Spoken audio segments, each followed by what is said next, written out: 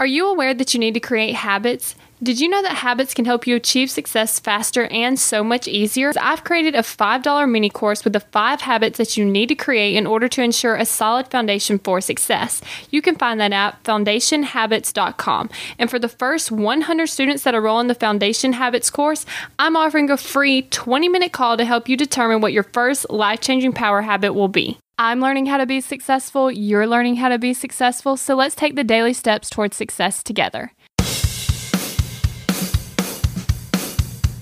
Dear Kayla, recently I started a YouTube channel and now I'm having trouble with trying to publish more content. When I started, everything seemed easy enough since I was excited and had tons of ideas, but now these ideas have overflowed. I get too excited that I just want to film everything immediately, and as a YouTube creator, you have to be consistent with your posts for engagements and subscribers.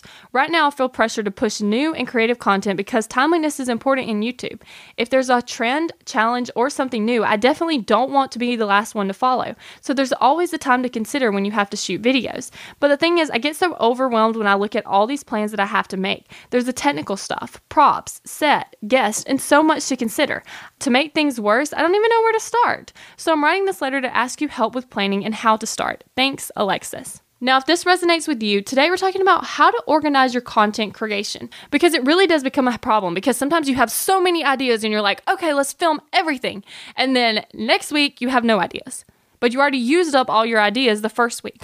Or just like she was talking about in the story, if there's something timely, like a new challenge that you need to do right now, well, that messes up your whole schedule if you plan so far in advance. So today I've got 3 benefits of a project management tool. Number 1, a project management tool actually helps you keep track of all the moving pieces. That way you can get things done on time and not miss a day.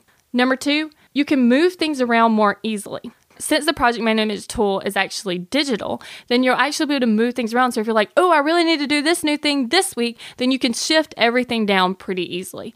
Number 3, you will actually know what you need to do each day. So you can schedule out the individual tasks. You're like, okay, today's Monday. These are the things I need to get done. Okay, I'm behind schedule, so now I'm going to have to do more things on Tuesday. So it's really easy to see if you're behind, if you're on track, and what you need to be doing on a given day. Now, I'm personally using Asana right now. I have used Trello before, so really just check out both of them and see which one you like the best. We're in this together, one step at a time.